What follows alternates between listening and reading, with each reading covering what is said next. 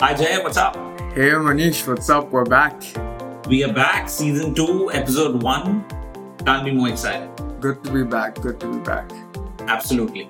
And today we're going to talk about mutual funds, and we're going to talk about a very growing segment in the mutual fund industry, which is called passive funds. Absolutely. Because I guess everyone is just so confused with the amount of stuff that is there to choose from. Mhm. So we're going to riff on that. And Jay, you actually are a part of the active fund industry. Absolutely. I'd love to hear from you first. What's your perspective on passive funds? Absolutely. So I think it would help to just, perhaps just briefly what passive funds are and the concept behind it. So guys, if you think about, like an index, which is, let's say, for instance, the S&P 500. Now, in the S&P 500, people say, it has 500 stocks in it, and it does. Now, passive funds or ETFs are created in a way where they mimic the returns of those stocks and mimic the returns of that index. So it's essentially a cheap way for you to invest in the S&P 500 or any kind of index like that, right? Now, the advantage of a passive style of investing or passive funds is if you had to actually buy the S&P 500, that would require you to buy 500 stocks, which is not very feasible to do. And thus, you'd rather buy a vehicle that invests in that set of stocks or those securities that mimic the returns of an index. That's essentially the goal. And it's a very low cost kind of method of investing. If you think about the ultimate motive for a passive fund manager, it would be to keep the cost the lowest. And if you think of the ultimate motive for an active manager, such as myself, it's to beat the benchmark. So to make sure that if my benchmark is the S&P 500, my job is to ensure that ultimately my returns are greater than the S&P 500, if that makes sense. Absolutely. So yeah, I think that's just a brief on passive funds. I'll also share one more perspective from the sales side, where I come from. The reason why many clients prefer passive funds is purely to land up playing safe in the safe territory, because most active funds don't outperform the benchmark. Why? Purely because of expenses, purely because of alpha generation is very difficult.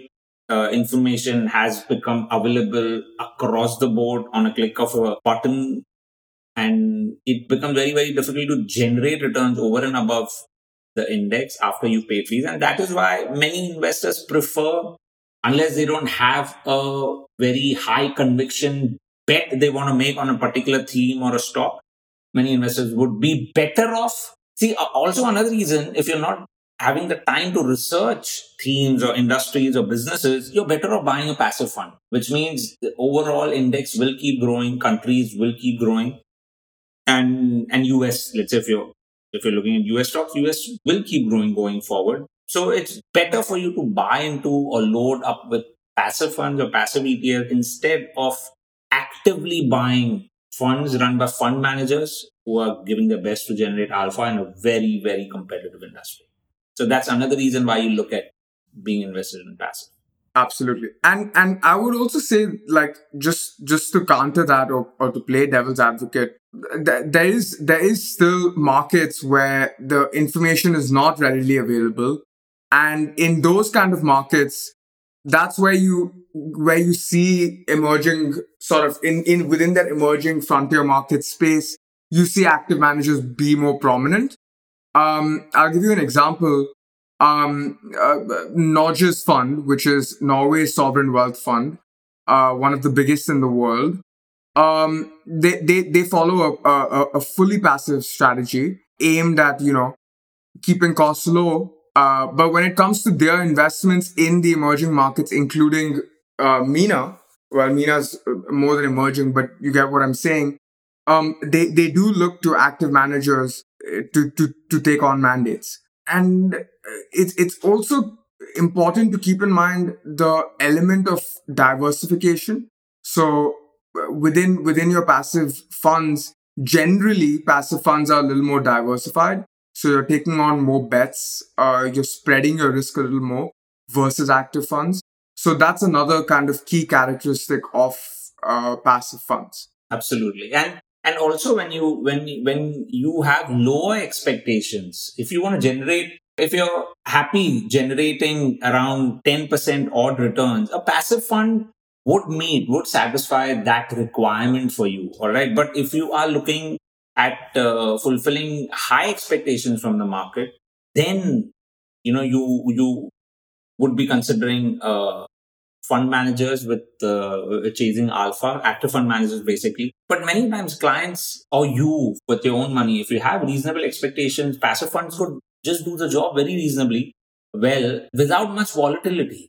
Absolutely. I wouldn't say without much volatility, but I would definitely say with much lesser volatility than what you'll go through with active funds. Like case in point, Jay, Yeah. you're aware of Kathy Wood in US, right? Yeah. Right, like ARK Invest has dropped massively. Like if I was to go online right now and look at Kathy Wood, which is one of the biggest active managers of US, ARKK was $120, currently around $73, 70s odd, and that's $50 drop. You're looking at 40%, off its all-time high. Whereas if you look at the index, you're 10% off the all-time high. Absolutely. So you sometimes won't be able to take the volatility that an active fund manager you'll have to go through to generate that alpha or generate higher returns. But if you make peace with lower returns, then passive fund could just be the strategy that would satisfy your requirement. Absolutely. I mean, I also want to kind of talk about the asset classes within this passive fund strategy. So generally, passive funds follow you could have you could be in bonds, and you could be in fixed income, and you could be in equities. Just so sorry. Just before we go on to that, I'm just looking at the screen. ARK Invest, all right, has lost 56% since exactly 1 year. Jan 2021, it touched its peak of 157. Wow. It's currently at $67. Wow. And one of the biggest active fund managers. Now you got to have a stomach to take 50%, downside on active fund manager, which can be possible. Absolutely. Whereas you won't go through this volatility if you were to be in a S&P 500 if you're looking at US. Absolutely. I mean, that exact example could be taken to China even. So the Chinese ETF has not done well last year. If my numbers are correct, it's lost over 50%. But the Chinese fund managers have not done better than that, right? Because they've taken more concentrated bets, and often they've underperformed the index even in a down market as severe as China. So it's very important to just understand that. Whereas in US, the index has given 20% return in 1 year. Absolutely. S&P from Jan 21 to Jan 22 is 19.87% up. Yep. So active fund is 50% down, which is technology based active fund, which is why we're going into the thematic side that Jay is referring to. But a passive fund could protect you from the volatility, give you decent returns, could allow you to sleep well, also save money because the costs are really low. Like I heard of a ETF launched in US Jay by Vanguard. I'm forgetting the name. The cost is 3 bips to manage the fund. It's in trillions of dollars. I think it is a Vanguard fund, I'm sure. 3 bips. Yeah. Whereas an active fund, you might land up paying 1.5% to 2% also, which is deducted from the performance of the fund. And you have performance fees sometimes even. There's no case really in when it comes to fees, but the cases are to be made when it comes to how much of a belief you have that an active manager will outperform an index, how much of a need you have for an active manager to outperform the index. And coming to my next point, the asset classes that you can invest within this passive hemisphere. Some asset classes, guys, so if you take real estate or private equity, for instance, these are asset classes that you cannot invest passively. So these are asset classes where you generally You genuinely need somebody to think about it as, so private equity is, as the term suggests, private businesses. There's no, it's impossible for an index to track private companies, and you would need that human element to go out there and find you those businesses, correct? Same thing with real estate. You would need somebody to go and find a house, or property. Every single property is different. And these are kind of asset classes that require an active manager, to so to say. If someone wants to take exposure to real estate, the REITs that people have access to, I think REIT plays. Is REIT also active? Are all REITs active? Just out of curiosity, I'm asking because I don't buy anything real estate related. So REITs are active, but it's a more diversified play on real estate, right? Because now you essentially have, like, if you think of a REIT, I know there's a REIT in the US that owns, I think, the Empire State Building. So it's specific. Somebody actually chose the Empire State Building as an asset. Somebody's actually choosing how much leverage to take on to buy this. There's an active element in there, if that makes sense. Okay, cool. So basically, if you're looking at passive, predominantly, then it comes down to equities, which is publicly listed equities. Correct. And these can kind of take on multiple countries, geographies, sectors. Like one of my favorite ETFs, if I was to look at taking a passive exposure to US tech, is Triple Q, Mm-hmm. which is Nasdaq ETF, which is passive. Basically, I'm just buying Nasdaq. So it's a tech passive strategy, and I'm bullish on tech. But if I don't have any clue which tech names will perform, all right, it's so much better to buy into a basket of securities which forms the index in US. Mm-hmm. And also the reason I feel many, like Warren Buffett also says that most people should do passive fund investments, because this is a brilliant thing that Warren Buffett is always referring to. He says that the competition intensity, or the competitive intensity, is so brutal that the number of years where a company lies in an index, all right, or let's say S&P 500, a company in S&P 500 US. There was a time when companies would be in these indices for 50 years, 40 years. Today, Jay, just guess what is the average number of years a company gets to stay in an index in US. You'll be surprised if I tell you the I actual. would guess less than 10 years. 17 years. Mm-hmm. 17 years. Statistically, an average company has less around 17 years to be in an index, and then it'll be thrown out. Which means when you look at 17, means in an index of 500 stocks, Jay, you're looking at what, 100 of them moving out this year? Mm-hmm. Like, you're looking at a good chunk of them, not 100 of them, but you're looking at a good chunk of them moving out this year, and then a new ones will come next year, and then a new one will come next year.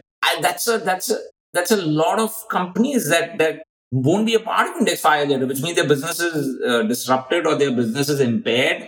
Yeah.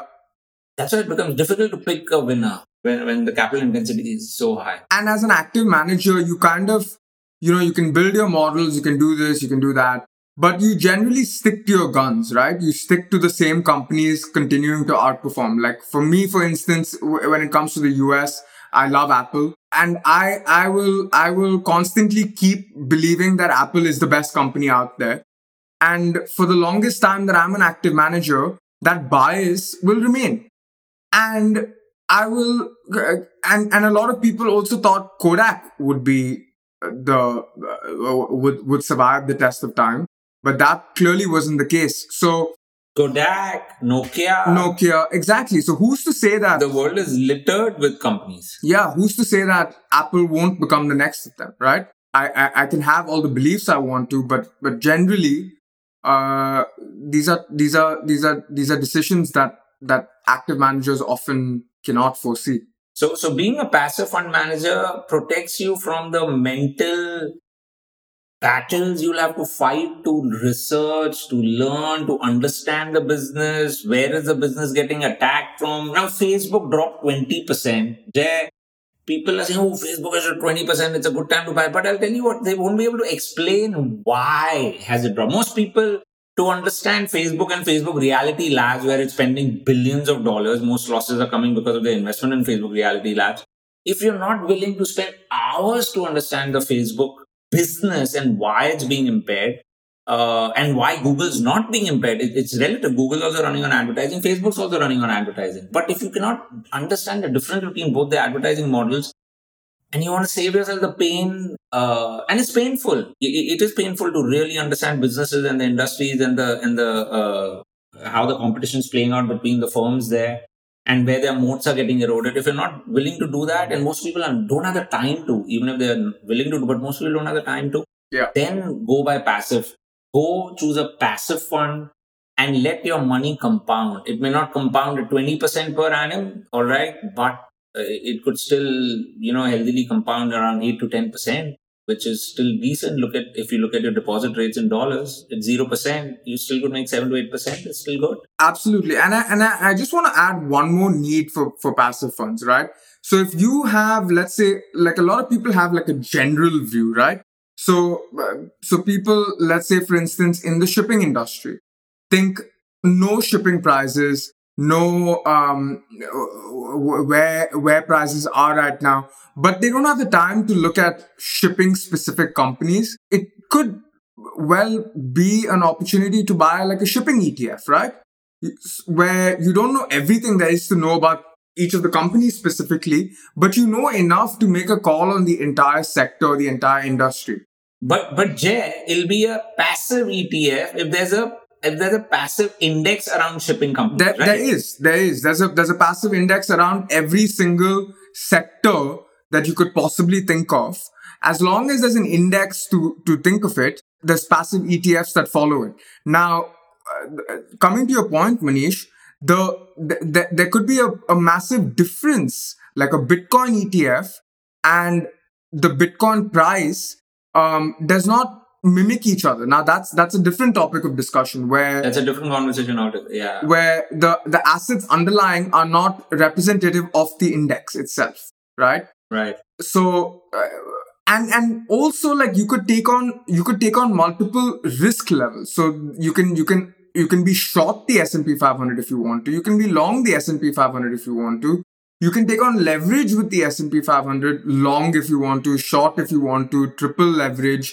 So there's multiple kind of. Guys, we don't recommend it. Like I definitely, if you don't understand what you're doing, is the best way to burn your money. But these opportunities are definitely resorted to by savvy clients, and it's available for you too. But only do it if you understand what you're doing. Absolutely. Like I know someone. I can share much details, but I know someone who pumped in $3 million, Jay, last week. All right, $3 million, and he made $400,000 in 3 days. It's a 3 times leveraged ETF. Yeah. Okay, exactly the same thing that Jay is talking about. $3 million makes him $400,000 in less than a week. Guys, $400,000 is what some people won't make in a whole lifetime. But that's the beauty of leverage. But just understand, if he could make $400,000 in a week, he could lose $400,000 also. He could lose it all, and I mean, these are people who have that much. They have the stomach because they have the appetite to be able to lose that much of money. Yeah, and it takes that. And also, he's willing to bet. He has a high conviction on the markets having a direction in a particular week. Yeah. That's when you go leverage, when you're very convinced of the direction in the market. Now, you have to be really lucky or really skilled to have a firm conviction on the direction of the market in the short term. Yeah. I mean, long term, it's easy to be bullish, but in the short term, to have a directional call is absolutely. I mean, I couldn't agree more with like, if it turns out you're gutsy and a hero, if it doesn't turn out, you'll really curse yourself for a long time to lose all that. And we've seen a lot of people lose money. Mm-hmm. Mm-hmm. Yeah. Like Jay, I was talking to someone who's heading a products team in a certain bank, and I asked him. We just happened to connect, and I asked him, so what are you investing? What are you buying? Because my entire portfolio is active. Jay, I don't know if you have any passive holdings, but I have nothing passive in my portfolio. Everything's actively bought. I just have Queb, which is the Chinese ETF that's passive. But again, like I've discussed with everybody before, I don't invest a lot of my money personally. But yeah, in terms of the little bit that I have invested in the markets, the only passive holding I have is Queb, which is the Chinese ETF. So I have no passive holdings, but I do would recommend it to many people to buy. So I was talking to this guy, and he's heading the products Jay, all right? Yeah. Very plush job in a very, very big bank. And I asked him, so what are you buying? He says, I'm not buying anything, Manish. I get bonuses, I get incentives, my salary, whatever money is invested, it's all goes into Vanguard Total Stock Market ETF, Yeah. which is The lazy boy which is portfolio. basically the lazy boy portfolio, which is the ETF with all the markets in the world, the biggest companies around the world, which is a $1 trillion plus portfolio, one of the biggest, in fact, ETFs in the world. All right, and he just keeps buying it, accumulates it, and he's happy. He makes 7% per annum on an average since the time he started investing in it, and he's pretty happy. It doesn't give him any stress. He doesn't have to worry about it, and he's happy. He's embraced the returns he's gonna get, and he's happy with it. Like for me, I maybe when we cover our session on active investing, we both will talk about that. But yeah, this is real life examples of people who just don't want to spend any time on researching and pay less fee. Those are the people who are happy about going passive investing. And there's enough and more testimonials of people who have made a lot of money just buying it for years. And guys, this doesn't have to necessarily mean that they don't have the time to do it or the money to do it. Like the example I gave you with Nodges. Generally, this is a sovereign wealth fund. I think the third biggest sovereign wealth fund in the world chooses passive strategies, right? Because they believe that it's cost is everything, right? Cost can erode all of the alpha that an active manager can generate. Even from what I hear in terms of how they pay active managers, they pay them peanuts, and if they outperform the benchmark, they get paid a few more peanuts. But it's all about cost for these guys, and it doesn't necessarily mean that passive strategies is only for smaller clients that don't have the time. No, it can the need and the use for passive funds ranges across the spectrum. Also, if you look at these guys who do manage passive portfolio, Norwegian fund you're talking about, or there was a electricity board, I'm forgetting, one of the state electricity boards of America managing a massive portfolio of, I think it was 50 or 60 billion dollars, which is a lot of money, huh? Yeah, Yeah. 50 to 60 billion dollars by a state electricity board managed by a guy 100% in passive funds. Like it's a one-man team, Jay. One-man team. It's one guy, nobody reporting to him, has a dingy little office in that state electricity board, manages $55 billion all in passive, and his salary is around $100,000 a year. Yeah. $100,000 a year is a less for $55 billion. Because if you were an active fund manager, you might be making 1 to 2% of this $55 billion, which could run into A lot of money. multi-million dollar, a lot of money. But this guy, now I'll tell you, where is this guy coming from? He loves his job. He loves the fact he doesn't have to break his head on 1,000 data points to study and research. He's happy with the peace of mind it gives him, allows him to play a fiduciary role for the state electricity board that has given him this opportunity. Yeah. And so when I read the story, which was covered in one of the magazines, I'm forgetting where I read it, but it's so much to do with the psyche also. Yeah. So if you have this psyche where you would like to protect your money, preserve your money, at the same time grow it at a decent clip without much stress, passive fund is such a good way to go about it. Because some of us get mentally stimulated, intellectually stimulated when we do dig in, but everyone doesn't have to have that, be that way. Exactly. I mean, even coming to that point of pay, like I was reading the Nodges annual report, and this is again coming. This is, I think, if I'm not mistaken, $1 trillion fund. And the compensation for the CIO and the CEO do not exceed $200,000, which, guys, this is the responsibility that comes with it is massive. And they speak to their testament of keeping fees low by not paying themselves exorbitant amounts, and as Manish said, retaining that fiduciary duty to in this case, the country's citizens. And in your case, it could be your family. If you think, earning money is tough, let me tell you, retaining money or keeping that money and growing it is even tougher. Mm-hmm.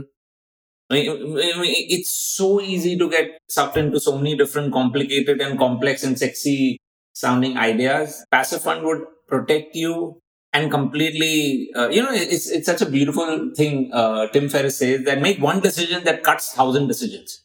Absolutely. Make one decision that cuts the need of making 1,000 more decisions. So passive fund, the beauty is that you're going to make one decision that you're going to invest in only passively managed equities.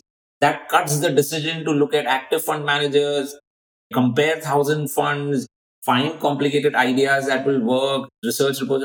So many decisions you don't need to take. Absolutely. Because you took one decision. So passive fund just cuts off so much work that you'll unnecessarily have to do and sometimes get seduced into if your doors are open to complicated or complex stuff. Absolutely. Passive is simple. Passive is simple. And guys, keep in mind that we're going to get to active investing in our next episode, but active investing is a full-time job. It's what I do for a living.